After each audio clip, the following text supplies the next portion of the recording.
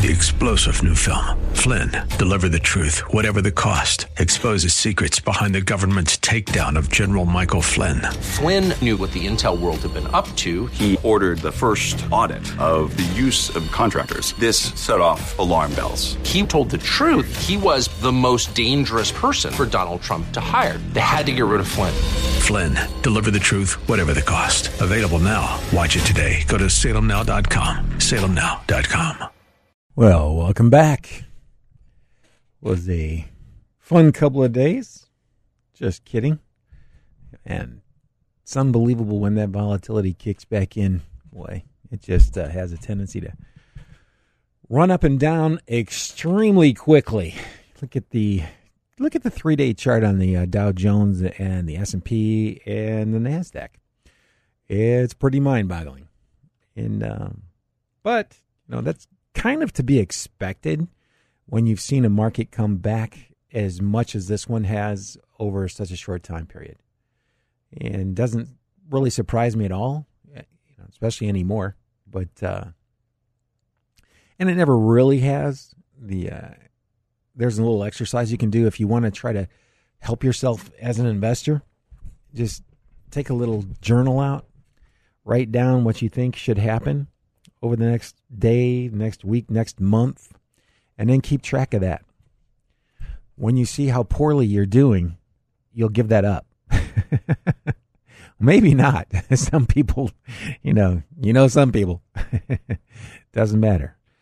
So, but if you're looking at the predictability of markets over fairly short time periods, it's almost impossible. Stuff that used to work stopped working when ETFs started taking in more money than actively managed funds.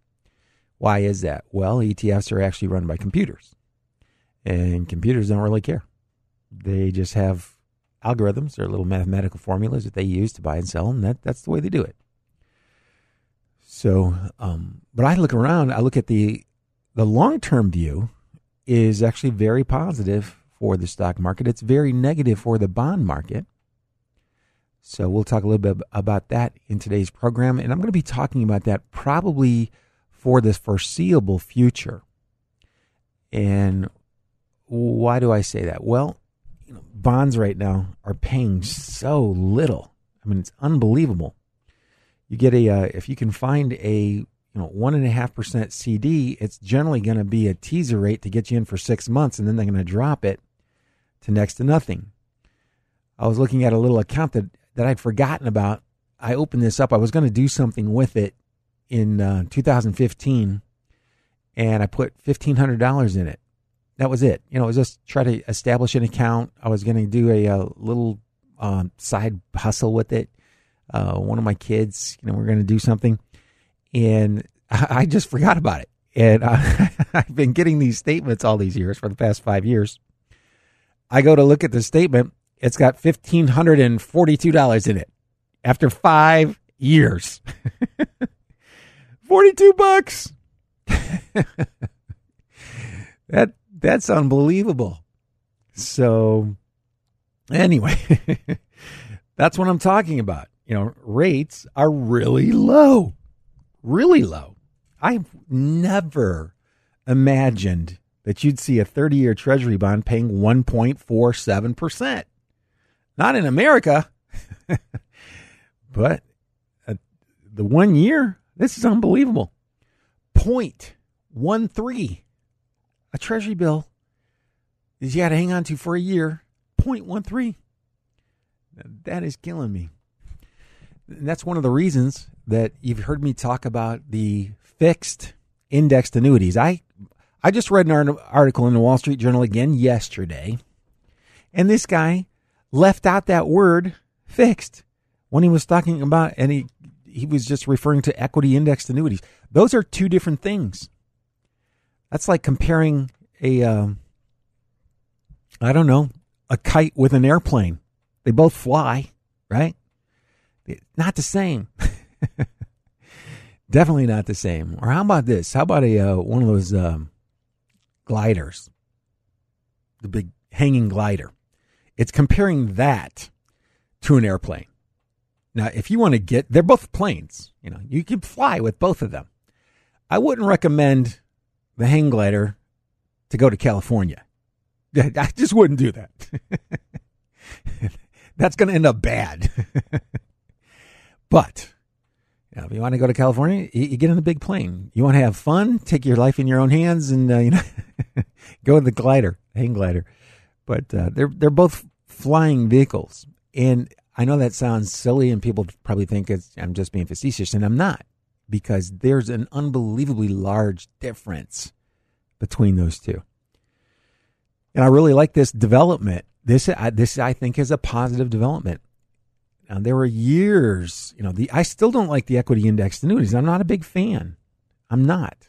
I know what the costs are. I know that the chance of making a lot of money in some of those products is very small. So, and they'd say, oh yeah, but they're safe. Well, so is a 1.4% 30-year treasury if you're going to hang on to it for 30 years. Yeah, that's safe, and you probably make about the same amount of money over that time period. So why would you do that? You may make a little bit more than that. And incidentally, the products that were introduced 5 or even 10, or especially 10 and 15 years ago are not the same ones that are being introduced today.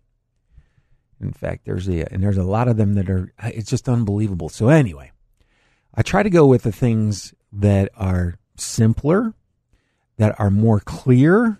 When I say more clear, it's like, okay, you got an inch of mud on your windshield, and we're going to take it all the way down where you've just got some streaks because you can't get rid of all of it. There's just no way to do that. And that's why it's important. When you're talking to somebody, you probably want to use an advisor with this. These are tough. And I'm not recommending that you run out and put all of your money in these things either. I would never recommend anybody do that with anything. The percentages are different depending on what your situation is, what you're looking to do. You have to think a little bit, and hopefully you get some pretty good guidance, and you have somebody that is a fiduciary who will ask you questions. What are you trying to accomplish? What would you like to do? And then lay out options. Here are some ways that'll get you there. And when I'm looking at fixed income, when I'm looking at bonds and bond funds, I'm looking at short-term maturities, because the short-term maturities are paying about the same as the longer-term maturities. And you're not going to make much more than 1%, if that, on a high-quality bond fund. You can find junk bond funds, high-yield bond funds, and they're not all bad. Okay, they fluctuate about as much as stocks do, and you might get a 4 to 5% income rate off that. So to have the same type of risk you're going to have in stocks, and you're only going to get maybe 4 or 5%, and you could end up having a negative 5 or 10 year return if interest rates start to go up at any point in time over the next 10 years. I don't know. I'm not really that interested in that, quite frankly. And that's why I think you've got a few choices here when it comes to fixed income. You could either say, well, I'm willing to take the super low interest rate. That's your first option. I just want the money safe, so I'm willing to accept a really low interest rate. That's fine. Absolutely fine. As long as you know.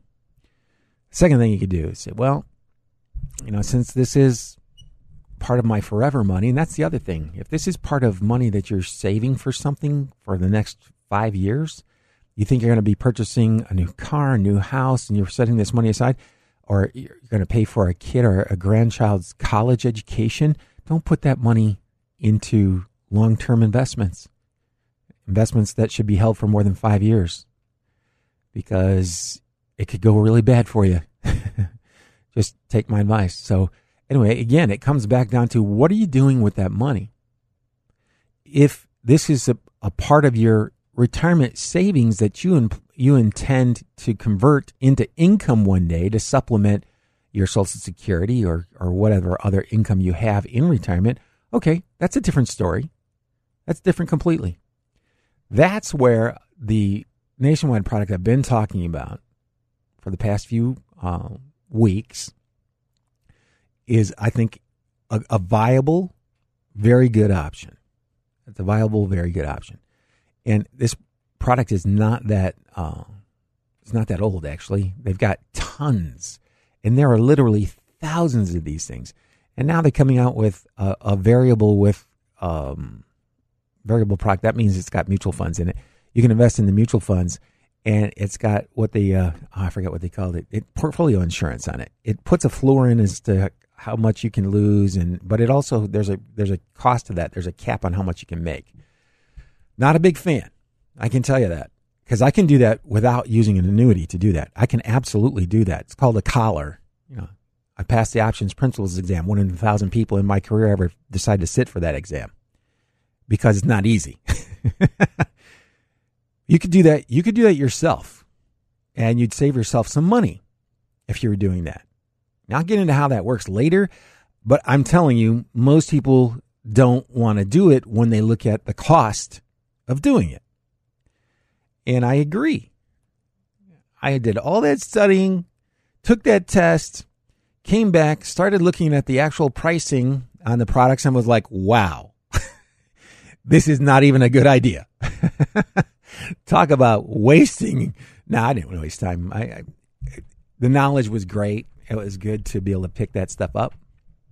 But it was a very long run for an extremely short slide. Okay, let me put it that way.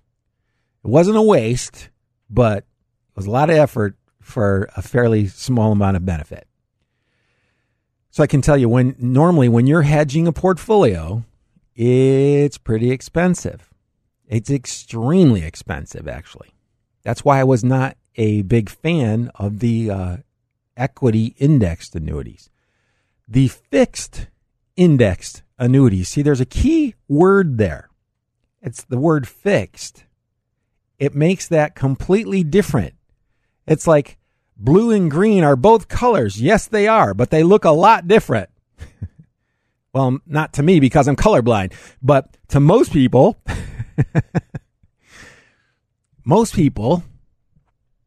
let's see, what would be two opposite colors? How about black and white? Yeah, that would be good.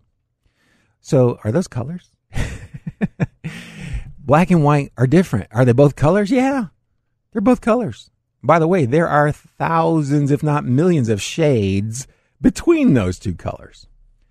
That's what the annuity market is like. It is a bear. I can't believe how much stuff I have to read on that these days because somebody comes, a client calls and says, hey, can you take a look at this? And I promised all my clients, yes, I can take a look at that thing if you'd like me to. Now, normally, and it'll take, anywhere from 25 to 30 minutes. Sometimes out of the norm, I'm there for several hours. And I don't really complain, and I'll tell you why. Because it has helped me over the past 32 years. In doing that, my learning has expanded tremendously from having done that. So I really, that's one of the benefits of being a client of Bullington Capital Managers. That's what it is. I'll look into these things, and I'll tell you what I find. And then I let you decide. That's basically how we work. We take a look at, I listen. What are you trying to do? What is it that you're trying to do? When I hear what you're trying to do, I'll lay out several options and say, okay, any of these should help you reach your goals, assuming those goals are reachable. I was just reading in I think it was the Wall Street Journal today. Now, the Journal's not responsible for this. The reporter that wrote this article, he's responsible. He was talking about how the long-term returns on stocks on a balanced fund were over 9% a year. Are you kidding? Yeah, they were if you go back to 1926. If you look at over the last 5 years, the average balanced fund is under 5. Think about that for a second. So the context, that's another thing. It is tough. I would hate to be an individual investor today. The amount of time, effort, and energy that you're going to put in, I'm very familiar with that. That's why I'm always tired. There was another big magazine, financial publication, and people bring out, it's showing a 40-year return on these funds who were stocks, bonds, and cash and going, hey, bonds were paying 6%, you morons. Now I'm allowed to call them morons because they're highly educated and they're supposed to know better than to write stuff like that. Evidently, they need to go back and ask for a refund from Harvard for their MBA because they didn't learn anything when they were there. Not just Harvard, by the way. Actually, not even Harvard. I don't think I've ever read anybody from Harvard. A lot of other schools, very prominent schools. And they just, they memorized all the answers and they didn't really understand them. That's a problem. So they're looking at, and they're publishing this nationwide, and they're setting expectations that, getting a 9, 10%, 8% return, not a problem. Really? That is a problem. Unless you're going to be mostly stock, which is one of the things I was going to touch on a little earlier, so I might as well circle back around. Actually, I think I'll probably wait for that because I got about 60 seconds here or so before I have to take a commercial break. And I'm going to come back around and talk about, okay, you don't like short-term bonds because they're not paying anything. Maybe you've looked at a fixed index annuity. We'll talk a little bit more about what that is later. But what is the other option? What is the third option that you could choose, the three most obvious options that you can choose from to try to keep up returns that might be above 5% a year? By the way, the only indexes that are above 5% a year for the past 5 years are heavily laden with technology stocks. Sound familiar? Remember the late 90s? I don't know if you're that old. I am. I remember the late 90s. And actually, I got very good at momentum investing during that time period, so I really benefited from it. We may not be that lucky this time around, but there are solutions. So if you stay tuned, my name is Bill Bullington. I'll tell you what they are as soon as we come back from these commercial messages. You're listening to WHK. So I can be healed, 'cause I'm so callous, and now I can't feel. I wanna run to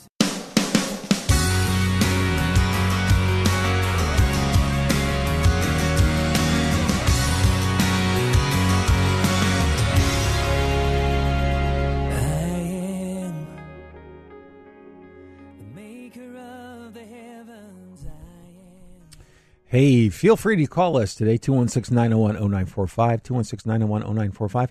If there's something you hear here, if there's something you hear on this show that you'd like more information on, feel free to go to my website. It's bullingtoncapital.com. I'd be glad to send that to you.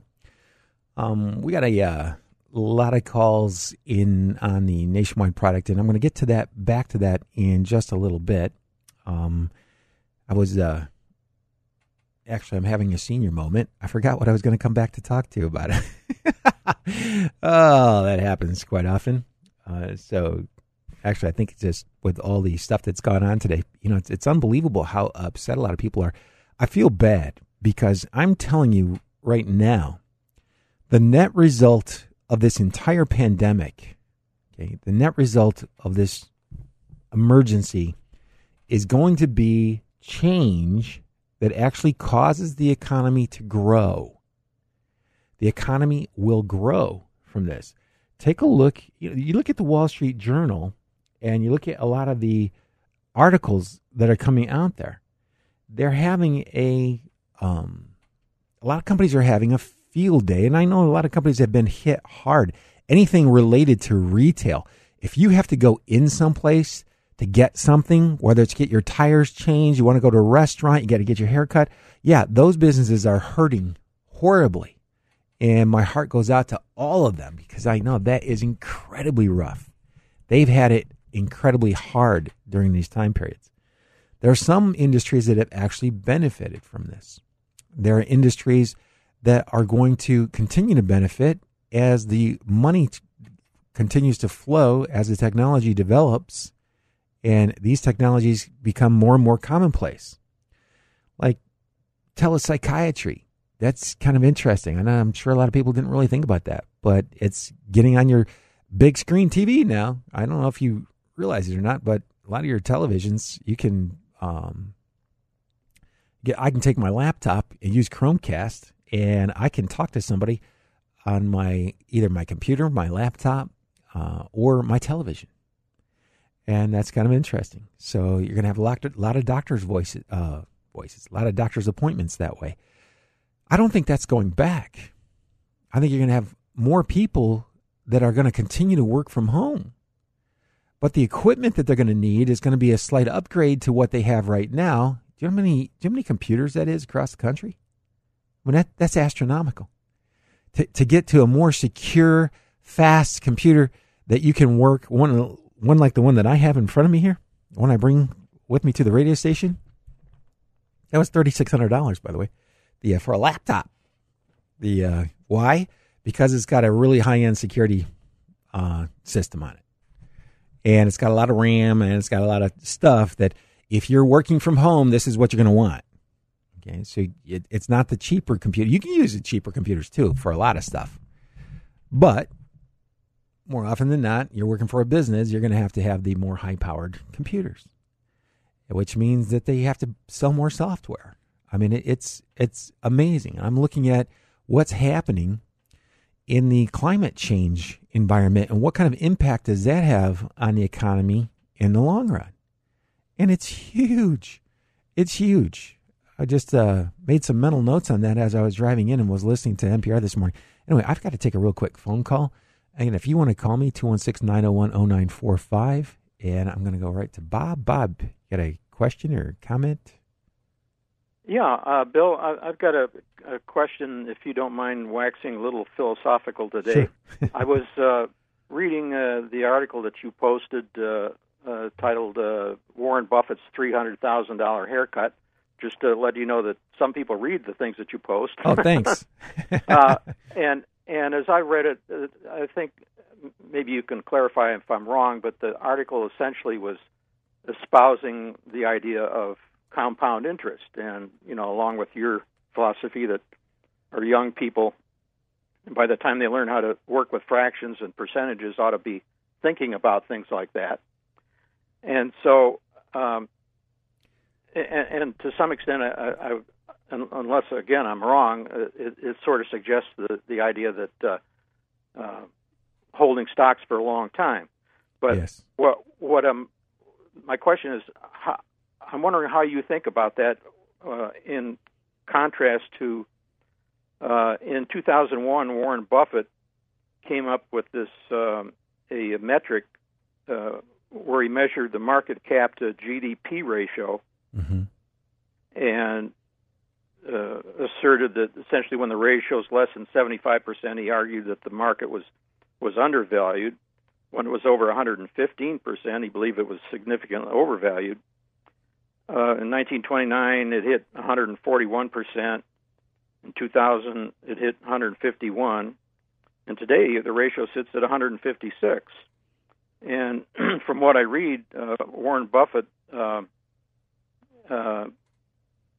essentially is sitting on the highest pile of cash in history because he doesn't like the price of anything. So that's how do you think about all that? Well, actually, I'll start with the last part first. The reason that he's sitting on so much cash right now is because Berkshire Hathaway generates, I can't remember the exact number, but last time I stopped tracking it a few years ago, it was when he generated $15 billion net after-tax profits, okay?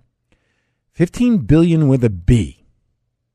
There aren't that many companies around. I mean, he could buy an unbelievable number of small mid-cap stocks, just take them private, completely.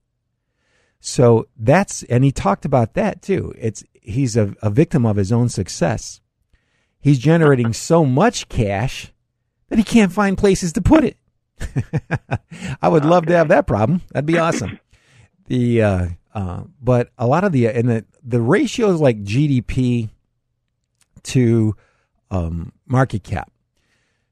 Today's markets are significantly different than they were. So using that, I think you got to use it in the context of, okay, what else has changed in the market? The net after-tax profit margins are substantially higher today, and they have been for the past 10 years, than they were in the prior 100.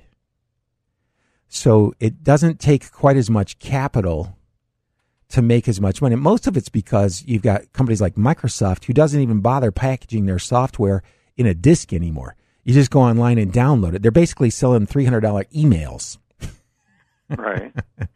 That is highly profitable. A lot more than making a car or a train. Right. And that's a so that part has really changed. It's changed the dynamics on the market overall. And so if you look, say that again in maybe a different way. Well, companies' profit margins are higher than they used to be. Okay. And if you look at the difference in market cap versus the GDP and new profit margins versus old profit margins, they're pretty similar. So the increase in profit margin has about kept up with the increase in market cap versus GDP, which it should. And because if it's not keeping up, then you got a real problem. That's a real problem. Okay. But if the companies are more profitable, Amazon, great profit margins. Look at Apple's profit margins. Companies like Microsoft, companies who don't actually create products but provide services to the IT industry. Profit margins on a lot of those businesses are very large because they have specialized knowledge, specialized people, they've got specialized equipment. And we've been hearing a lot of economists have been ringing the bell for years now on productivity. Well, productivity cannot get any higher. And I want to just say to these professors, have you ever heard of artificial intelligence? It's getting better. That's probably why Buffett has, I believe, about 24% of his holdings in Apple. Well, that was one of his portfolio managers that made that call, by the way, because he doesn't keep up with technology, actually. But he's also, I think the Mid-American Energy is the single largest solar panel farm in the country, in the world. And they do more with wind as well. So a lot of the investments that he's gotten into, because, 20 years ago, he stayed away from tech completely. So did Peter Lynch, by the way. Right, yeah. And so things over time, things change. And by the way, it is unbelievably difficult to try to keep up with that change and try to make adjustments along the way. That's one of the reasons I'm a huge fan of what I call rules-based investing. And Warren Buffett's got rules. He does. But his rule book is probably probably a lot thicker than most of the prospectuses that you get on a fund. And that's okay because he can interpret things. He's going to go and look at certain things, financial statements, and apply some logic to it. And that's great when nobody's looking over your shoulder. But during that 10-year period where he had negative returns and was down 50%, the reason he got away with that and didn't lose his job is because he owned the joint. If he were a mutual fund manager, there's a pretty good chance that he was gone because they were firing people left and right. And so, there's always an element of luck to everybody's story. And the thing I like about Warren Buffett, too, is he points that out a lot. He points it out. He came along at a good time. The tax legislation was actually very beneficial for him when he was doing what he was doing. And he admits it. He doesn't try to take credit for things that he didn't have anything to do with, other than being the recipient of that. So I really like that about him. Peter Lynch, too. These guys are just so humble, and they could be, they're the ones that should be acting like Trump. But they can afford to be humble. Well, yeah, that's true.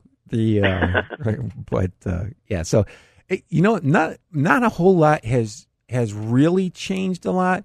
What the profitability of a publicly traded company today is way higher than the long-term averages. So they would deserve a higher valuation if you're making more money per dollar of sales. Does that make sense? Right. Yeah. So stocks are right where they should be right about now, which means they're probably going to go down 20% because I said that. Well, they're likely if the Fed does anything like it's always done, they're sure to go up. Yeah, and that is the amazing thing, because they've actually done a lot of stuff that they've never done over the past 18 months. It's unbelievable to me. I would have never believed that they would actually have the guts to do what they did. And but when you look over history of their behaviors, this is new. It's almost like they can't do anything but that. They can't do anything but put more cash into the system. They could if they were Woodrow Wilson. They could cause the depression to deepen and become more severe. That's right. Yeah. Right. So let's not give them that idea. Okay, thanks, Phil. I appreciate it. Have a good weekend. Yeah, I'm a big fan of this Fed. You want to talk? You know who the most powerful man in the world is? His name is Jerome Powell, and he's the head of the Fed. Think about that for a second. This guy controls the banking system of the world's largest economy. Who could possibly be more powerful than him? You can't. It's not the military power. I'm talking about monetary power, and that's actually better than military power in a lot of ways. And Mr. Powell is the one that was talking about interest rates staying low for the foreseeable future. And I get it. We've got the issues are large. They're huge, but they're overcomable. Is that a word? How about this? We can overcome these issues, and we will overcome these issues. I don't have any doubt. And the effect of this long term on the economy is growth. It's growth because you've spawned new industries. You've pushed companies to roll out newer developments faster than they had planned. So it's going to be the net effect of this whole thing is going to be growth. You don't have I remember what I was going to talk about. I was going to talk about the third option to what I see going forward with portfolios if you want to earn decent returns on your money. The first option, again, was just do what you're doing, run a balanced account, understand you've got 30 or 40, maybe 50% of your money in bonds. You are not going to make any money on that. The money you make on that's going to be next to nothing. If you try, you're probably going to get stung. Believe me, I've been there. If you try to increase the returns over the 1% returns you can get from a high-quality corporate bond fund, you're probably going to get stung. So I'm going to leave that alone right now. And just remember, when you got 40% of your money or 35% of your money at 1%, that adds 0.35% to your total. This is where they've got to start teaching 12-year-olds like how to apply the percentages. I think they should relate it all to money. Let me tell you something. When I was 12, I had a paper out. I understood percentages. I understood getting a tip if you were able to slide somebody's paper under their door in the apartment that they lived in so it didn't get stolen or stepped on. Anyway, percentages are key. You've got a third or more of your money. You've got 20% of your money. You're going to do 20% lower than somebody who's got a diversified stock portfolio. That's the bottom line. Wow, I can't believe I've got to take another commercial break. That went fast. Hey, you're listening to Bill Bullington. I'm right here on 1420. Stay tuned because I will be right back. Just in time, I caught you trying to survive.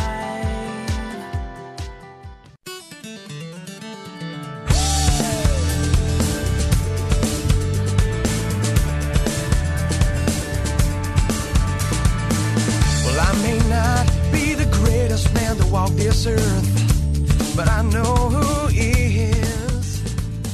And we're back. Hey, this is Bill Bullington. I'm here every Saturday morning from 11 to noon. I think you can find this on this show on the Fishes podcast. You can also go to my website, bullingtoncapital.com. If you have a question, you'd like to reach out, you'd like me to call back and answer that, no problem. If you'd like to come into the office, we are open. Most of my building is not, but we're there. And we've got plenty of space, and we have hand sanitizer and masks for anybody that wants to come in. If you want a free, no obligation, get acquainted meeting, not a problem. You hear something you like, you just want to hang out and talk. And I am in the process, by the way, of trying to find a space for an investment club. You guys know who you are. And this week I'm going to go out and see a space, so that should be pretty interesting. I would actually pay someone else to do what I do for a living, actually. A large part of it is really fun, and it's can be very rewarding. Is it difficult? Oh, yeah. Part of what I like about the challenge, because it is challenging. I like the challenging part of the challenge.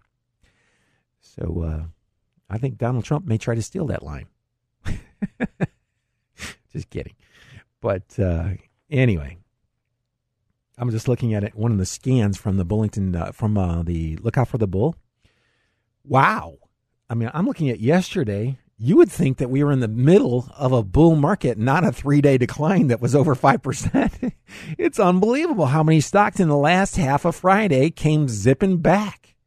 It was unbelievable. One of the scans that I'm looking at, it's got 62 names on it. I mean, 60. That's typically what happens in a big bull market, not a market that's just gotten slammed 3 days in a row. So I guess that's one of the reasons that I feel a little bit perkier today.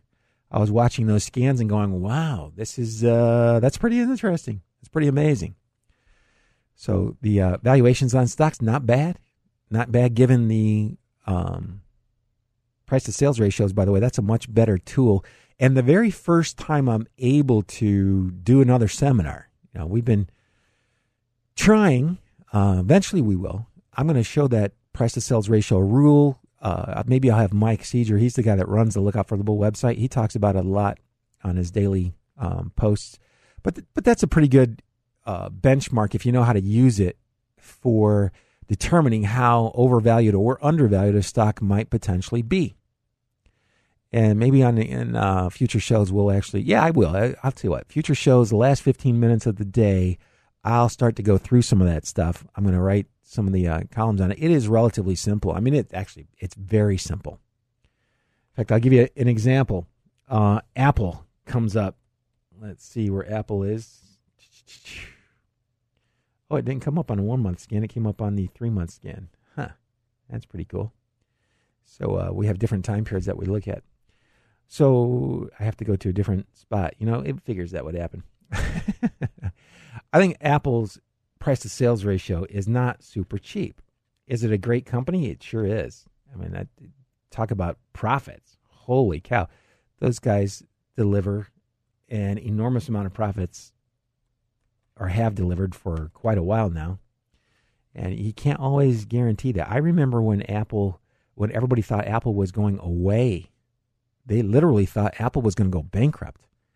Apple sold for less than the amount of cash they had in their checking account after you subtracted all their debt. Okay? So you were able to buy Apple on a per share basis for less than the amount of cash they had in their checking account. That was a long time ago, but it's actually happened more than once. So anyway, I'm going to try to pull this up really quickly. Yep, here we go. So Apple's revenue trailing 12 months was $273 billion. That's billion with a B. The market value of the stock is a little over $2 trillion. Its price to sales ratio is 7.8. That means $2 billion is 7.8 times $273 billion. I'm sorry, $2 trillion is 7.8 times $273 billion. Now, I'll actually go through that in more detail next week because I will not have time to finish that if I start that conversation. Somebody's calling. I got to take the phone call right now. Anyway, hey, Brian, is this the Brian I think it is? Yeah. Hey, Bill. Hey, how you doing? Good, thanks. Had a quick question on the scans. Yep. Or on the, the report that we get in the email. Sure. On the Lookout for the Bull site. Uh-huh. Sometimes, like a couple days ago, I've noticed this a little bit. Sometimes the stocks are not up on that day. Is that That's possible? because yes, it is. Okay. Well, and that's a flaw in the software. They just upgraded that software. Okay. And I know how to make the adjustments to that. And Mike brought that up to me too, the guy that's running it. Oh, okay. I'm going to have to make adjustments to it because they they rolled out a new version of it and it has to be fixed.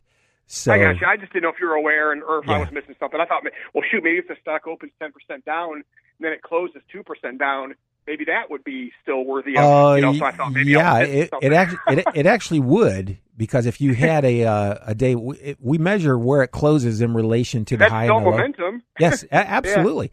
And by the way, I've seen a ton of companies do that where they would gap down, the stock would go way down, and then would reverse and erase most of that day's losses, and that was actually the start of a new trend.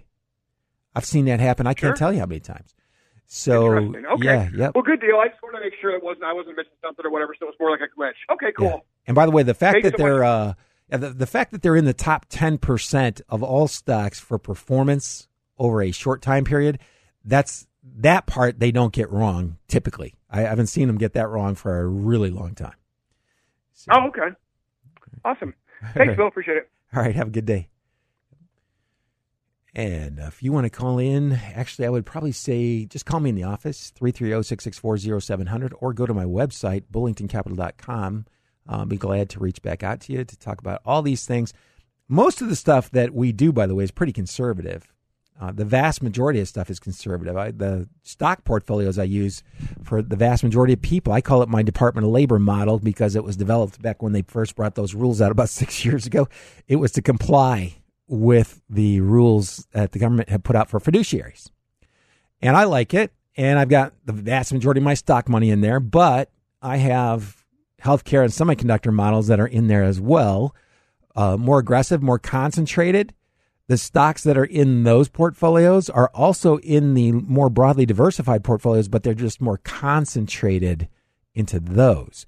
So if you'd like to see a report on that, what that model looks like, that healthcare semiconductor, and that's actually what we call them in our code in the office when we elect to invest somebody's money that way. We call it the HSDOL model, healthcare semiconductors and the Department of Labor. Isn't that crazy? You have to create acronyms because the government says you better be investing your money this way, or we're going to come and take your practice away.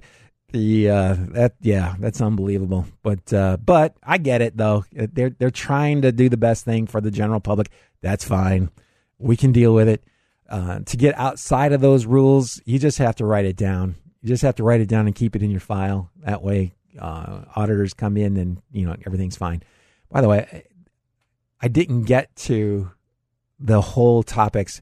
The three things I wanted to talk about was, the first one was you can buy the 1% bonds, keep 30 or 40% of your money in there. No, that's going to be a drag on the portfolio. The second option should be kind of obvious. You just increase the amount of stock you have, but you better buckle up when you do that, because stocks, you saw how volatile they are. They can be in just a few days. That's 4 or 5% in 2 days. Yeah, actually 4 or 5% in a day is not uncommon anymore.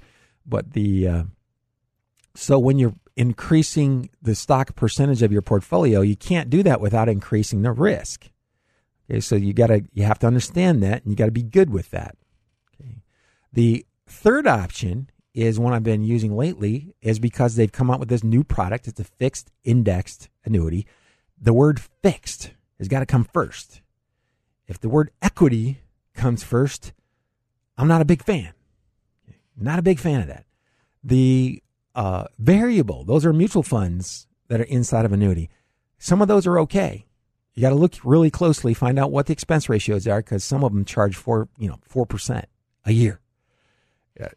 That's hard. That's really hard to make money with. So you just have to be careful. And if you want to talk about it, feel free to give us a call. Drop me an email, no problem. That's actually what I do most of the day now.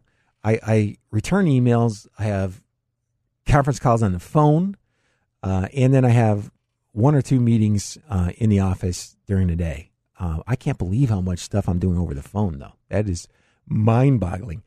It's kind of cool. I mean, I'm doing a lot of stuff that I wouldn't have thought that I would be doing, but, given all the situation, that's why I was saying, if I'm doing this, and I bought a super high security, super laptop, to do that with, and that's great because I know and I was just thinking to myself, if I'm doing this, how many of these big firms are doing this? And I know that the vendors that we deal with, Fidelity, E-Trade, they all have people working from home right now. They all do. And things have slowed down a little bit, but not nearly as much as I thought they would. I thought that they would really drag. It's been slower, and it's been a little, significantly slower, but not nearly as slow as I had anticipated. I really thought it was going to be a lot worse than that. So I'm pleasantly pleased by that. Now, I was working on some material that I'll probably run on next week's show. It's the results of what we can do about climate change. There are some things that are probably going to make some big companies a whole lot of money and probably save our atmosphere in the process. So you want to tune in next week to hear that. In the meantime, I'm Bill Bullington here every Saturday morning from 11 to noon. Have a good week, everybody. Good luck. Good investing.